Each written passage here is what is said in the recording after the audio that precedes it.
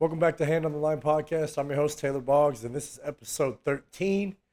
Coming back on just a 3 day break, trying to get back on track with the podcast. Recorded it on Monday, getting to you weekly.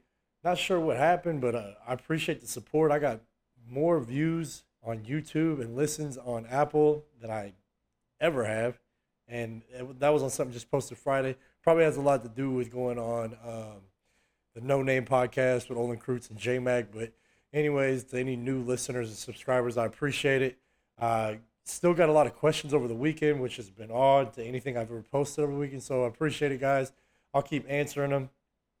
Uh, One question I'm going to answer as I kind of tell a story, and there was another reason why I wanted to get on here.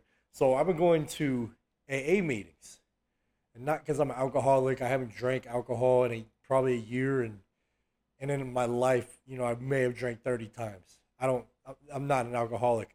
I was having a problem with school, the actual textbook, as they were describing, and I'm in a addiction class, as they were describing people battling with substance use disorders, and I was like, it's not quite real enough. It almost seemed like chalk talk that you get in the in football world, right? The chalk talk is, oh, it sounds good on the chalkboard, but you get out on the field and the bullets start flying. It's a little different. It's like, hey, yeah, all you got to do is take two kicks and throw your hands, and you can block Aaron Donald. And we all know it's a lot more complex and nuanced than that. So I reached out to some local meetings, and I found some virtual meetings and stuff with AA, and the people leading it were okay with me visiting. They basically just said, hey, yeah, you're more than welcome to come. I basically said, "Well, sorry for getting weird feedback noise. It's still at the house, not at the studio. I might keep it here because I don't have to drive anywhere. Sorry about that." But so basically, they said, hey, yeah, you could come, just don't talk. Just introduce yourself. Don't say you're an alcoholic, because obviously I'm not an alcoholic. I probably got a bunch of other addictions, but they don't have anything to do with that. So I'm not judging. And then from there, they were like, if people are uncomfortable with you being there, you could just leave. Nicely leave. We'd appreciate it. No big deal. So it was, it's actually a good experience because it kind of broke up the counseling from like chalk talk from the reality, like I had suspected. Is going to be way more vivid. I was going to get way more benefit from attending the meeting and actually listening to people dealing with substance use disorders as opposed to just reading about it. And I think one of the big things I got out of it was just being more empathetic towards people dealing with substance use disorders. And, everyone is, people have exasperated all resources to get over their addiction, and they pulled from community. A lot of people are getting counseling. There's been people that were clean 15 years. There's people that over the last 10 years have not been clean longer than a month. All kinds of stories, and I'll keep it vague. I'm not going to throw anyone in the bus, but I got a lot out of it. And there was a lot of wisdom in there. So that goes with one of the questions I had received was, do I believe that if someone hadn't played the position of offensive line, can they coach offensive line? And my answer is absolutely. 100%. You do not have to have played the position to have coached it. And this ties in with this AA meeting I went to, because one of the people was, saying how appreciative of they were of AA because of the community it brought forth. They had tried counseling before. They couldn't build a relationship with the counselor because they felt the counselor couldn't totally empathize with what they were going through, because they kept finding counselors that had not dealt with addiction themselves, which we know that counselors have addiction. You know what I mean? Deal with addiction, because counselors, just like anyone else, they could have anxiety, depression, all that. So, but they had specifically said that here they had a community and relationships and support from people that have gone through similar things and similar trials and tribulations as them. So that made me think a lot about that question and my response to that question. So yeah, in order, as a player, and the higher we've gone up, whether it's high school and then you play NFL, or college and then you play NFL or arena or some sort of professional football, not all my coaches played. You know what I mean? In high school, I don't believe my coach played linebacker in Canada, so he didn't play offensive line. In college, my O-line coach did play offensive line. He played offensive line at Fresno State, and prior to that, Long Beach Community College. or Long Beach City College. And then my next O-line coach in college played at Humboldt State. And then in the NFL, I had coaches that I had a coach that went to Michigan. He never lettered. I had a coach that went to Arkansas and started his senior year. I had a coach that uh, didn't play. I think he played Division III linebacker. You know what I mean? So I had coaches that didn't play the position, coaches that did play the position, and then I had a coach. I think Cromer played at Miami, Ohio, and he was the team captain. So I had a good balance of people that played, not played the same level or as high up of a level as I did, but it didn't matter because if they had knowledge, if they could show you they cared, all these things. I think like Jim Trust used to say, before you show a player how much you know, show how much you care. So for me, if you haven't played the game, there has to be a level of empathy that you keep, and that just means putting yourself in that player's shoes. You know what I mean? And understanding that the football is hard, blocking people are hard. You're going to go against good athletes, going backwards, pass for all these things take a lot of time. So not losing that empathy, and that allows you to be realistic. Because the most difficult coaches to play for are not realistic, and that doesn't mean that they didn't play. You know what I mean? So you on the other juxtaposed position, great players don't always make great coaches, and we know that for a fact, right? We see all the time. We've seen players struggle at that next coaching level. A lot of times, great players don't necessarily know the why as to why they were great, or or how they did what they did, and how to teach it. They just were able to problem solve, and they a lot of times start off just kind of regurgitating, chalkboard talk, to be quite frank, until they start developing. So whether you played or not, if you're going to coach, in my opinion, and don't take this as the gospel. This is my opinion. Do what you want, but whether you played or not, if you're going to coach offensive line, they both have to develop something, right? So maybe the person that played, has a better understanding, but they got to start understanding why they did what they did and how they did, and then how to teach it. Because being able to do something versus being able to teach it is two different things.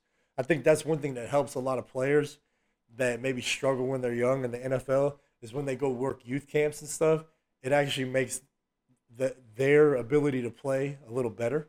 You know what I mean? So they could comprehend and pick up things, and maybe even understand prior cues from coaches that they weren't grasping, and maybe understand those better. So for me, just to wrap that up, is that if you're going to coach and you've never played, keep that empathy and stay realistic. It's the same thing in counseling, as the one person at the A member was suggesting, like, hey, I didn't have these counselors that went through what I went through. So that'd be the next question. In a related field, can a counselor that never was addicted to a substance work with clients with substance use disorder? And the answer, according to the literature, according to my classes, and I'm just a guy that's about 60% done with my counseling master's, yes.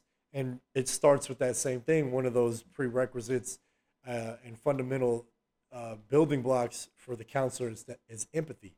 And almost every theory of counseling, it always starts with empathy. You know what I mean? And then they start talking other things like self-awareness and things like that. So, yes, just understand you can always learn. There's so much information out here. I would suggest this. Don't get campy. Don't join one of these camps and think this is the gospel and I know everything now. Always learn, especially like when camps are rigid and they're not growing and they're just stay with what they call principles. You question that. Keep learning. Remain empathetic towards the fact that, hey, I haven't been in this player's shoes. I don't know how hard it is. Because when you get bull rushed, those that have been bull rushed, like when we watch it, if I'm watching a game on Sunday and I can see a bunch of players be like, former players on Twitter be like, shit, that's rough, happens to everyone. And really good players, much far better than me, will say that. But on Twitter, someone gets bull rushed and they're like, oh, this guy freaking sucks. Or if it's Goda, like, oh, this guy didn't turn his toes in. That's his fault. He's got a bad trainer, bad coach. His toes won't turn towards his asshole.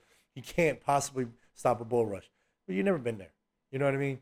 So the fact that you haven't been there, you have to remain empathetic. And then there's a fine line to this empathy thing. And the fact is that So you could be too empathetic, whether you're in counseling or you're coaching or teaching. I think empathy can be great, but it could also, uh, prevent further development because there's this fine line of over empathetic and not accountable enough, not holding people accountable. So it's like, hey, this person's not turning their homework in. I'm a teacher. I just empathize with their position. I empathize.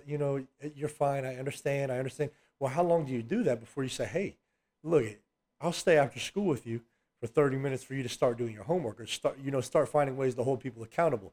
You kind of think of, I think empathy gets a bad rap in certain coaching circles because you got to look at we look at coaching, anything in general, life. One extreme gets another extreme. It makes another extreme. So you'll have coaching circles being like ultra tough guy. That's cool, right? It is what it is. I'm not saying anything. I have my opinions on how things should be based on my experiences, based on my reflection of experiences. I've seen players work better under certain environments, right? Tough guy shit, whatever. That's cool. Do what you got to do. That that ultimately has created, the over empathetic coaching and this and that. And the truth is, somewhere in between is probably right. We know, like, you can't do that old tough guy stuff because society's not the way it was when Lombardi was coaching. You could base off of his model and his methods. Society's not that tough anymore. It just is what it is. My grandparents were tough. So you keep blaming kids and just like every other generation, these kids are soft, these kids are soft, kids are soft. It's a cop out. You're not adapting, you're not growing, you're not learning, you're not being self aware, and you're running from empathy. So you can keep going with that cop out if you want. So to me, my opinion, keep that empathy, but you understand you got to hold guys accountable. If they're messing up or they're not getting it, and you're going to do what you want to do, but there's ways that I think are more conducive towards success. You don't got to rip a guy a new asshole. I think for a new coach trying to figure out some things, and again, I'm no expert, right? I've only worked with players in the private sector, coached some youth stuff like that. But cybernetics, if you understanding cybernetics and feedback loops and stuff like that, I think that's a good base to go off of for a new coach or any teacher for that matter, or any trainer to kind of understand how to develop players on the mental side because we know it's not all pass sets, squats, and the fun stuff. There's this whole mental side of dealing with guys and how they take in information and ultimately express it.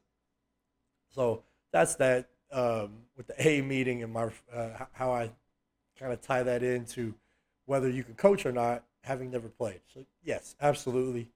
Don't be a don't let that become like a stigma or something like that. Go out there. You can coach. You become great. You can become great as you want. I think one of the highest paid NFL O line coaches never played O line. I don't know that he ever played college football. I think he just was a high school football player, and he does a good job of development guys. Um, I'm gonna just keep running with this AA meeting. So I literally just put this mic on, not with a huge plan, and I didn't read too many questions. I just noticed that my YouTube views were blowing up. So, anyways, at that meeting, the way they kind of work it is after people introduce themselves. The one meeting, local meeting I went to over here, they would basically find a passage from some of the AA literature. And I've been going over this AA literature. I'm not gonna lie, it's really good stuff, right? And I'm looking at everything as everything's connected: development, coaching, training, performance, addiction, counseling. I kind of see parallels in everything. So it's really good literature. And what they had was the when was this one? Last Thursday. So last Thursday, they were reading a passage on acceptance. And these guys have got a lot of wisdom because you know what I mean? A lot of them have been through hell and back. And I mean guys, I mean girls, guys, they, them, everybody. So they've been through hell and back. They're finding things out. They're very becoming aware of themselves. They know their triggers. But they read a passage on acceptance, and the passage doesn't necessarily matter. It was just the word acceptance, and people reflected on what that meant to them in their sobriety. So one guy, and we talk about acceptance all the time in counseling, not just acceptance of yourself, acceptance of others, acceptance of your mistakes. It's a powerful world word, right? And to me, it's the more I've thought about it, as I see it, and as I've connected dots, looking back on past situations, reflecting on past experiences, it's actually a big performance enhancer. It can be. It can be for someone struggling, whether you're struggling, coaching, playing, working, whatever you're doing, schoolwork, acceptance can be a powerful performance enhancer. It's kind of tricky, so I'll get into it. So basically, this one guy was describing um, that he had to accept others, and he had a trouble accepting others for who they were. So he just had this archetype of how people should act in his life, and if they acted this way, the world would be better off, his life would be better off, and he would go down this rabbit hole and be like it would be like his siblings, his family, his coworkers. He would just get so mad and so rigid that they didn't behave a certain way or respond a certain way to things. That the next thing you know, that would trigger him, and then he would start thinking about all his flaws. So he went from not accepting people to not accepting himself to basically being triggered into drinking. So that was his trigger, and he over 10 years, if I can recall correctly, he'd not been sober longer than 100 days, and he'd not been drunk longer than 3 days in 10 years. So he'd do like a 3 day bender, and he'd go back to sobriety, and he was coming up on like 1 week, or actually less than a week from getting his 1 year coin for the first time ever, in his 10 years of going to counseling, 10 years of going to AA meetings. So he was really like enthusiastic to talk about acceptance, and it wasn't him. He wasn't the person that chose the passage. It was another woman that had a great story on acceptance, but his stood out to me because it was like groundbreaking for him within the last year. He's finally going to get his goal of being sober for a year because of acceptance. So what he said was that one day he started reading into the AA literature, and what he had done previously, he would just listen, he would get the support, he had his sponsors, but he never really dug in until within this past year. He said, COVID came up, he wasn't working, or he had more time because he was working from home. So he's reading this passage and he goes, holy crap, this is my trigger. This is my trigger of why I keep failing at sobriety.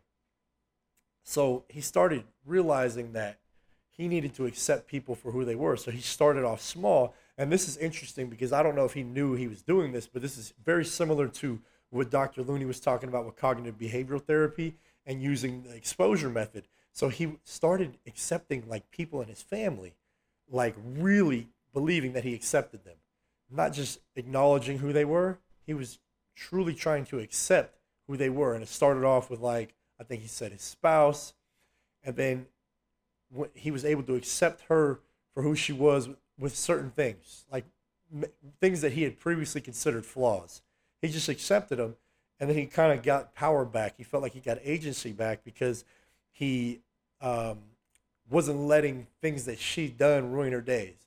And then he worked it with his sibling. I guess his whole family's all addicts, and none of them were attempting to recover from what he said. So he had two siblings, and then he started accepting them.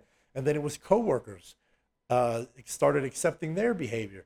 And the next thing you know, he's coming up on a year of sobriety because, as he worded it, he felt like he got his power back. And he finally was able to accept his flaws instead of thinking about them and then somehow matching them to other people in his life and then saying, screw it, and grabbing a fifth of, what did he say? What was a fifth of something? So, so now he's coming up on a year, and it was because of acceptance. So I started going down a rabbit hole. I'm looking at journal articles on, peer-reviewed journal articles and studies on acceptance with counseling. And I really see this as a huge performance enhancer. So just if you kind of think about this, we've all had a coach, a boss, a teacher, a relative that just, it makes you, they really have some kind of power over you. They have agency over you that really ruins your day, right? And no matter what, you just let them happen. You're aware of what they're going to say. You're aware of how they're going to react. You're aware of what they're going to do around you, and it just ruins your day. Think of it as an athlete. You got a coach that is, let's say, very rigid, very hard on you. He's not no empathy, whatever, however you want to say it. But in response to that, it turns you into a robot because you're just so afraid to mess up. You're afraid of what he's going to say, and you're aware of how he's going to respond to it, and that in return makes you more robotic, right? It's like he's like, if you get beaten side, you're benched. You know what I mean? And you go tell yourself, man, I better not get beaten side, and you go get beaten side because that's what you're thinking of, and you were playing not to get beaten side instead of just playing to have fun, playing to dominate someone, whatever you want to do. You know what I mean? So probably somewhere in between, playing to dominate, win a team game, and have fun. But all of a sudden you're robotic because of that, and maybe that coach keeps you up at night. Maybe you start dreading football or dreading practice or dreading the games because of that coach's response. Maybe you're a coach. I see this a lot with offensive line coaches. They can't stand their head coach because of the way they treat the O line, the way they blame the O line for everything, or the strength coach that can't stand that the head coach wants them to run 300-yard shuttles after practice when they're like, hey, we don't need to keep running. We don't need to keep doing this slow conditioning. And they can tell you all these scientific reasons why not to, but it doesn't matter. And the coach goes, oh, we're missing tackles. We're out of shape. We're going to run 300-yard shuttles. The strength coach losing their mind. Guys are popping their hamstrings. And that coach is bringing them down. I see it all the time. People in the workforce. At my old job, my boss would have been like very, very toxic, which you would adjective to describe him. My coworker would always say, he's a scorpion, and scorpions sting. Like after like say we were cool, because he wasn't always toxic. You know what I mean? Have his days where it was fun or he was cool. Maybe it was like a volatile. You didn't know, there was no consistency. You know what I mean? Something could trigger him one day and he was cool the next. So, but my coworker would always be like, "Yo, if he was cool, if the boss was cool, he'd be like, hey, remember, he's a scorpion. You don't want to carry. You don't want to. Don't let that scorpion too close because he's still stinging, right?" And I'm like, "Yeah, bro, I got you. Like, I'm fully aware of who he is." So this is one of some of the dots I connected looking back after hearing them talk of acceptance at this AA meeting. So when I connected dots looking back, I accepted my boss for who he was, right? So it didn't bother me. There was a time when it bothered me, you know what I mean? Like I was just mentally broke down. Like, man, this sucked. Hate this place. I dread going here, blah, blah, blah, blah. But I go in, I got pride in what I do. But eventually, and I'll explain why, I feel like I accepted him without knowing so, right? But eventually I accepted him and it couldn't bother me. So with my coworker, though, with him alluding to saying, hey, remember, he's a scorpion. Just because he's being nice, he can still sting you. You would think, oh, he's accepted him for who he is or who he was. I don't know if he's changed. So by saying so, but that's just really him being aware of what he is, of what and who he is. It's not accepting what and who he is, right? Because if some examples were like, he would always say that. Like, that was his saying. He's a scorpion, he'll sting you. But then when the boss acted like a scorpion and stung him, and maybe not even stung him, maybe just gave him a little pinchers, because scorpions got the pinchers too. Maybe just a little pinch, not even a double claw pinch, just a single arm pinch. And he'd be like, man, I'm emotionally spent. It's only getting worse. I got nothing left. I'm drained. Pray for me. He would just say these things. And it's like, dude, you knew this because you're saying he's a scorpion. You're fully aware of this. That's the difference, though. He's fully aware that, how he would describe his boss is that he's a scorpion and he'll sting you, but he's not accepting him, right? Because if he was accepting him, if he truly accepted him for who he was, you wouldn't get responses like, pray for me, it's only getting worse. He would be able to brush it off and navigate through life as he saw fit, because he would have his power back, right?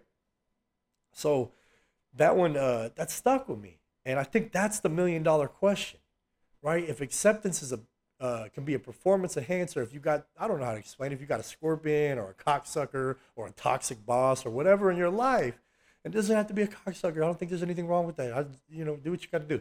But when you have that in your life, that's the hard part, is accepting it, accepting this person for who they are versus being aware. When you're aware, that's what's going to weigh you down. If you're an athlete, that's what's going to make you a robot, right? What's going to make you scared to mess up. We all know growth happens from mistakes, right? But when you have that kind of coach, you're afraid to mess up. You're robotic. You play in such a manner that, like I said, you're not trying to win. You're not trying to have fun. You're just trying not to mess up. You're probably thinking about all the things he said don't mess up, and you're probably messing up, right? Unless you're just elite, the best of the best. But I've seen it in the NFL. Pro bowlers get broken down, not know what to do, and that was what we were missing, right? We were aware of maybe the coach. We were aware of their behavior, but we weren't accepting them for who they were, so we could just move on, right? Sometimes when you accept them for where they are, you get your power back, like I said, but it takes away the limitations on your mind, right? It takes away the them setting boundaries. You're able to just express yourself as the athlete you see fit to be. You navigate through this world as you see fit without them holding you back. And then, I mean, the other thing with this acceptance, and he pointed out in AA, and he was like, hey, and I'm sponsored. He was like, I'm a sponsor to several of you in here. If somebody's abusing you, you don't accept that, right? So I'm not saying you just accept everybody. No, like if someone's abusing you, go get help, go call somebody, right? But what he was saying is that the more people he accepted, he was able to kind of decide, because he got his power back in this situation. He recognized his agency and things that he's done over the last, I guess, 9 years prior to this year of being sober. Well, he would decide, hey, do I cut them out of my life? Is my life better with cutting them out? So say you're in football. You're playing high school football. You don't cut them out, right? I think, the transfer thing is a thing now, but in high school, but you go, is it worth it? For me, I'm like, I guess all my coaches in high school were rough around the edges, right? Absolutely worth it to me, because I love football, and I loved my friends, and I loved my teammates, and I wanted to win, right? So it was worth it. But, I've had a job like where I'm like, hey, is it worth it? Because I've accepted him for who he is. And I'm like, no, it's not freaking worth it. I'm out. Toodles. You know what I mean? But when you think about that, like, what was the difference? Why, I had two colleagues that were like that. They were fully aware of their boss, fully aware of our former, or I guess I don't know if they still work there. I don't know. I haven't talked to them in a long time. But we were all fully aware, and only one of us was able to accept them, truly accept them. So I think, kind of going back to my previous episodes on these exposure, therapies and the cold tub and stuff, and then for me, remember I said like jujitsu, what role that plays in my life, for basically things not to stress me out and not to give a F. That was it. So I don't have an answer for how to make acceptance easier. I think that for me, and I don't know, Dick. I'm just telling you my experience. So I'm sharing my experience, and I'm an open book. Like this, I'll share any story with you. Maybe I'll keep the names out, but I'm an open book. As a counselor, or I'll keep confidentiality. You know what I mean? I'm reading about how you're allowed to share certain aspects, right? So, but for me personally, I'm an open book. You know what I mean? My experiences, I'll share with the world. That's just how I am, I guess. But I couldn't have been in the mob, I guess. That'd make Tony Soprano, it'll make them uncomfortable because I share so much about myself. But I think that by me doing things like the cold tub and going to jiu-jitsu prior to work, I was able to accept my boss, or take him with a grain of salt, however you want to word it. I was able to, I would say things like this. I would tell my colleagues, like when they would say, dude, pray for me. I'm emotionally done. I'm checking out. I would say things like, consider the source. Like, don't let that guy get you down. You know what I mean? Well, consider the source, take him with a grain of salt. Those are ways of fully accepting this person for who he is, and not letting him fuck with me. and not letting him have power over me, right? And so for me, those exposures, that just connecting dots, looking backward, unknowingly, subconsciously, however you want to say it, that's how some of those exposure therapies, cold tubs in the morning, and getting choked out at 6 a.m. That's how they've helped me, right? Because those are my big battles. I'm able to just control my physiology, control the stress, so that the next thing comes, I'm like, I know who you are. I don't give a damn. You know what I mean? So that'd be like the $1 million question. Maybe I'll have Dr. Looney get back on here. We talk about methods for acceptance, because it is a big topic in counseling. Whether you're accepting yourself, accepting others, you know what I mean, accepting um, mistakes. You know what I mean. Some theories don't like to use the word mistakes, just events. But acceptance is a big topic. So yeah, that'd be that. So I truly believe that going through it, when you learn to accept somebody, that when you do that, you cut them out. Is it worth it? Do you need this job? Do I need to leave? Can I find a better job? Can I do better without it? You start being able to think more logically and start being yourself. You know what I mean? Don't let the people just turn you into robots, because you don't have to be, it doesn't matter. I've seen them everywhere.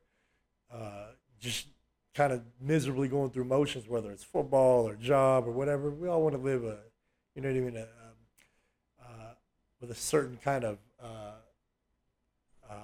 I don't know the word, but kind of happy, joy, whatever. Anyways, uh, going back to I kind of had a thought about the empathy, being over empathetic.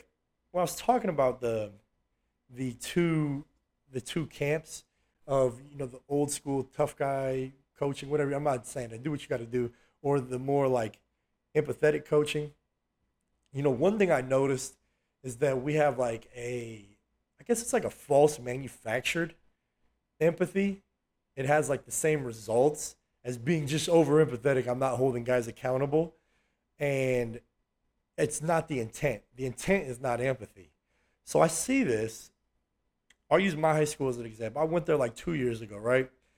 And when I went there, we had this coach Solario. He's from East LA. He was a Mexican dude, Ruben, 6'2", like 240, and looked like Rocky in his prime. But Rocky's like 5'7", and Coach Solario's 6'2". But looked like him. Looked Italian, but he's from East LA. He ran a tight ship. He treated everyone the same. He was rough around the edges, but everyone was treated the same. The star to the JV player to the freshman didn't matter. He would bench a star. He had no problem. He had no problem with losing a game to stick to his principles. It was impressive. I've never seen that since. Like he legit, because you're not gonna do that in college and NFL because the stakes are too high. You get fired. He would pull a guy gladly, gladly, because you were late to the PE class. You didn't have your shirt tucked in. He didn't give a damn. So you have to respect the consistency. I've seen him bench some of the best players on our team, and he hated some of the best players on our team that were lazy. And he would tell them, and he'd be like, "I'm not doing you any," or he'd say, "Our head coach, Coach Salter's not doing you any favors for college." He's like, by treating you the way you are. And I've seen a lot of those players that were going to be really good, we thought would be really good in college, that kind of got coddled by our head coach on the offensive side of the ball. They didn't do great in college. So I think he was on to something. It's that idea of being too empathetic versus accountable. I don't think my head coach was being empathetic. I think he falls under this new, manufactured empathy. So when I went to my high school recently, like 2 years ago, I walk up, it's camp, and I'm just, I'm running sprints. I had it was, when was it? I had a workout coming up for the Rams. So I was running sprints, and as I'm there, I watched like 30 guys show up late, and they came up one at a time. They weren't dressed. Oh, I'm sorry. They weren't really taped up. They would do like 10 up downs, and these are all like D1 guys. One of them was the best player in the country at his side of the ball, at his position, defensive player. I don't need to say his name. He's a monster though, and show up late, buckle their shoulder pads all slow, do 10 up downs, and then the coach don't say nothing. They get in line, like the warm ups are done. They're doing indie. Some guys are showing up during team, and I'm like, what the hell is going on? The coach not saying nothing. So I start digging. I'm like, hey, what's going on? I asked one of the assistant coaches that I'm friends with, and he's pissed, and he's like, I don't say nothing. He's like me, I don't know dick. And I'm like, come on, man. Like, that's okay? And he's like, it's not okay. He's like, but it is.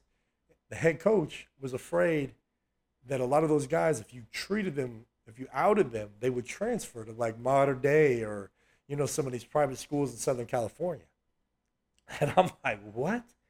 So there's like this, almost like bias for these good players that it's not helping them in the future, right? Because in college, when they get to they get to wherever they go and they go to Ohio State and they're a 5-star and you let them slide on all these things, you don't hold them accountable because you have this manufactured empathy out of fear. Not really. Your intent is not to be empathetic. Your intent is not to lose the guy or not have this guy transfer to another school. Your intent is not to lose your next game because you lost your best player because your best player said, deuces, I don't like you yelling at me, coach, and he left. So your intent was not to be empathetic to his situation, why he was late or whatever. Your intent is not to lose.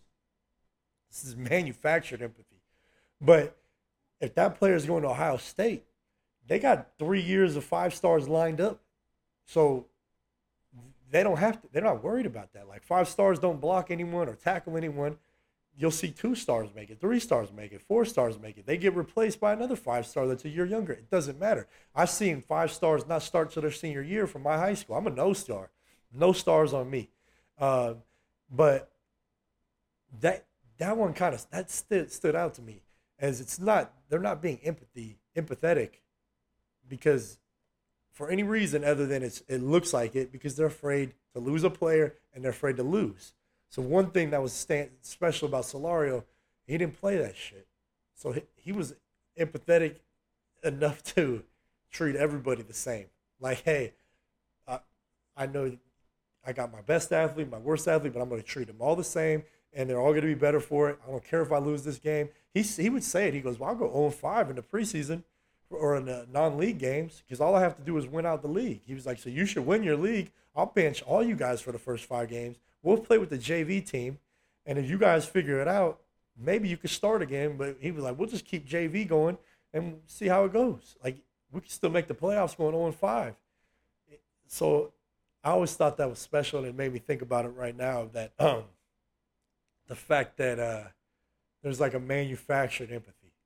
I always wondered that, like,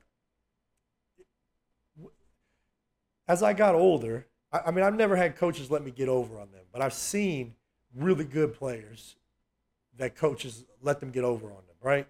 Like at high school, I would say we had like 3 or 4 players that would miss workouts or just sit around in the weight room while everyone worked, and they were going to college. They were getting D1 scholarships or 1AA scholarships.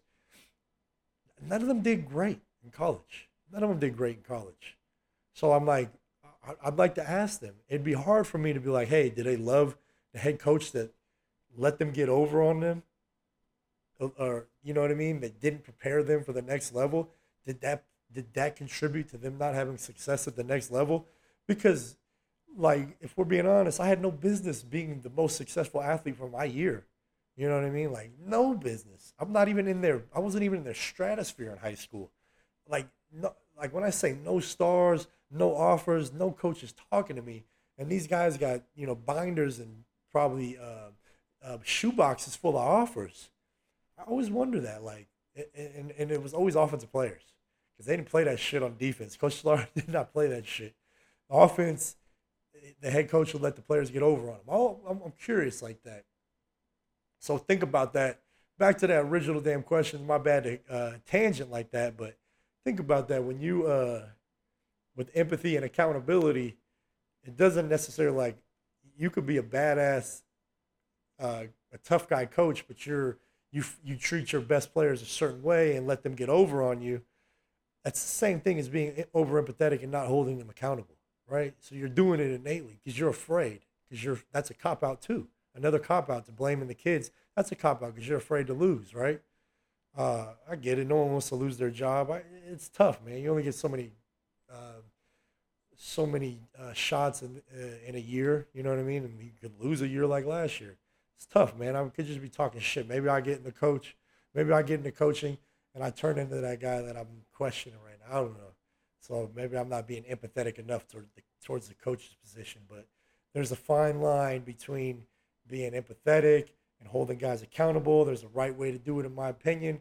Guys are going to do what they want as a coach. I'm not telling you. I'm not the gospel. If we sit down one on one or we have like a debate on here, I'm fine with that. But I'm not here to mother f anybody for being what they think is true. I have my beliefs based on my experiences and my reflections, and going under that thing, letting players get over on you and not holding them accountable. I don't think you're doing them any favors for the future. I've seen it a lot of out of my high school. You know, a lot of good players not having success. I remember there's a guy that stood out. He was a 5-star DN.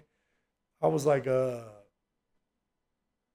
must have been like in my second year in the NFL, his senior year, and every time I go to my high school, he'd be doing nothing. He'd be sitting in the weight room doing homework while everyone was training him. And then he would just go home, and I'm like, what the hell? And I remember he was like, had a conversation with me, and he was like, where do you think I should go to college? You went to Pac-10. I think it might have been Pac-10 back then. No, it was Pac-12. My bad. He went to a Pac-12 school and 5-star. And he was like, where do you think I should commit to? Da, da, da. And I was like, to be honest, Fresno State. And he was like, why? He was like, Fresno State. He had offer from like USC, Michigan. He had narrowed it down to like USC, Michigan, UW, Notre Dame, a couple other schools. All, Power 5, blue chip, right? Blue chips, is that what they call them? And I was like, man, you probably should go to Fresno State. And he was like, why? I was like, because any of these schools you commit to, they're already recruiting your replacement, someone to replace you with. And it was over his head. I was like, I don't think you know how to work. Not as a team, not as a teammate. I'm like, every time I come in here, you're doing homework and then you leave. You leave, you don't live. Yeah, but I'll go to 24-hour fitness after and do my own thing. I'm like, it's not the same, man. I get it. I'm not trying to shame kids. You're going to train, whatever. But there's a thing to being a teammate. He would do homework in there. The coaches let him get over on them. And he went to college, and he didn't start till his senior year. And he just knew he was going to the NFL. He was going to be a high draft pick. Goes undrafted, gets hurt. I think he was hurt before camp, so he never really signed. Like, he didn't pass the physical. And there was places that had high grades on him. I don't know what happened. I don't know everything, but I know this: like, he didn't get that gift of mental resilience that you would get pushing through some shit in a high school program, a good high school program. I don't care. Upland High is a good program in Southern California. So he didn't get that gift. So when I was like, you're going to go to one of these Pac-12 schools, and you're not going to be able to handle the fact that your replacement's already coming in. He's got as many stars as you. You know what I mean? So that's my rant for today. Looking forward to I watched about 7 games from week 2. I'm looking forward to the most right now is the matchup between Teller and Akeem Hicks. I think that Teller, I'm always rooting for the O-line, right? But I am a Bears fan. So I think that Teller does enough bullshit and extracurricular activities to bring the monster out of Hicks. So I think it'll be a great battle, right? Because when if Hicks turns it on, Akeem Hicks, that is, good luck. So I want to see that battle. I think Teller will bring it out of him. And you know what I mean? I'm rooting for O-line, but I gotta bear down on this one. All right, so that's my rants, guys. I appreciate it. I don't know if these are all new followers giving me all these views on YouTube, and I appreciate the support. I think what is this, 3 days in between since my last film or last podcast. I'll get back on track. I'm gonna start filming once a week. Start rolling with the guests. I keep saying I'm gonna get the guests on here, but I keep bullshitting. My family's still dealing with illness and everything. We're getting it all figured out though. But any questions you guys have, send them my way. Even if you want to come on here and talk about something and you want to be a guest, I don't give a damn. Who the fuck am I? I'm nobody, right? I don't know dick. So I don't care if you're a high school coach, a youth coach. If you want to get on here, we could work out a time frame and talk some stuff out. You got some questions or whatever. Just hit me up, DM me. I'm getting more questions every day, so I appreciate the support, guys. All right, so I'll catch you next week. Like my podcast. Subscribe on Apple, subscribe on YouTube. Leave some comments. I'm trying to monetize this shit. You know what I mean? No, everyone wants to get paid something, right? We don't do everything for free. But I appreciate everybody. Thanks for the support, guys. I'll catch you next week.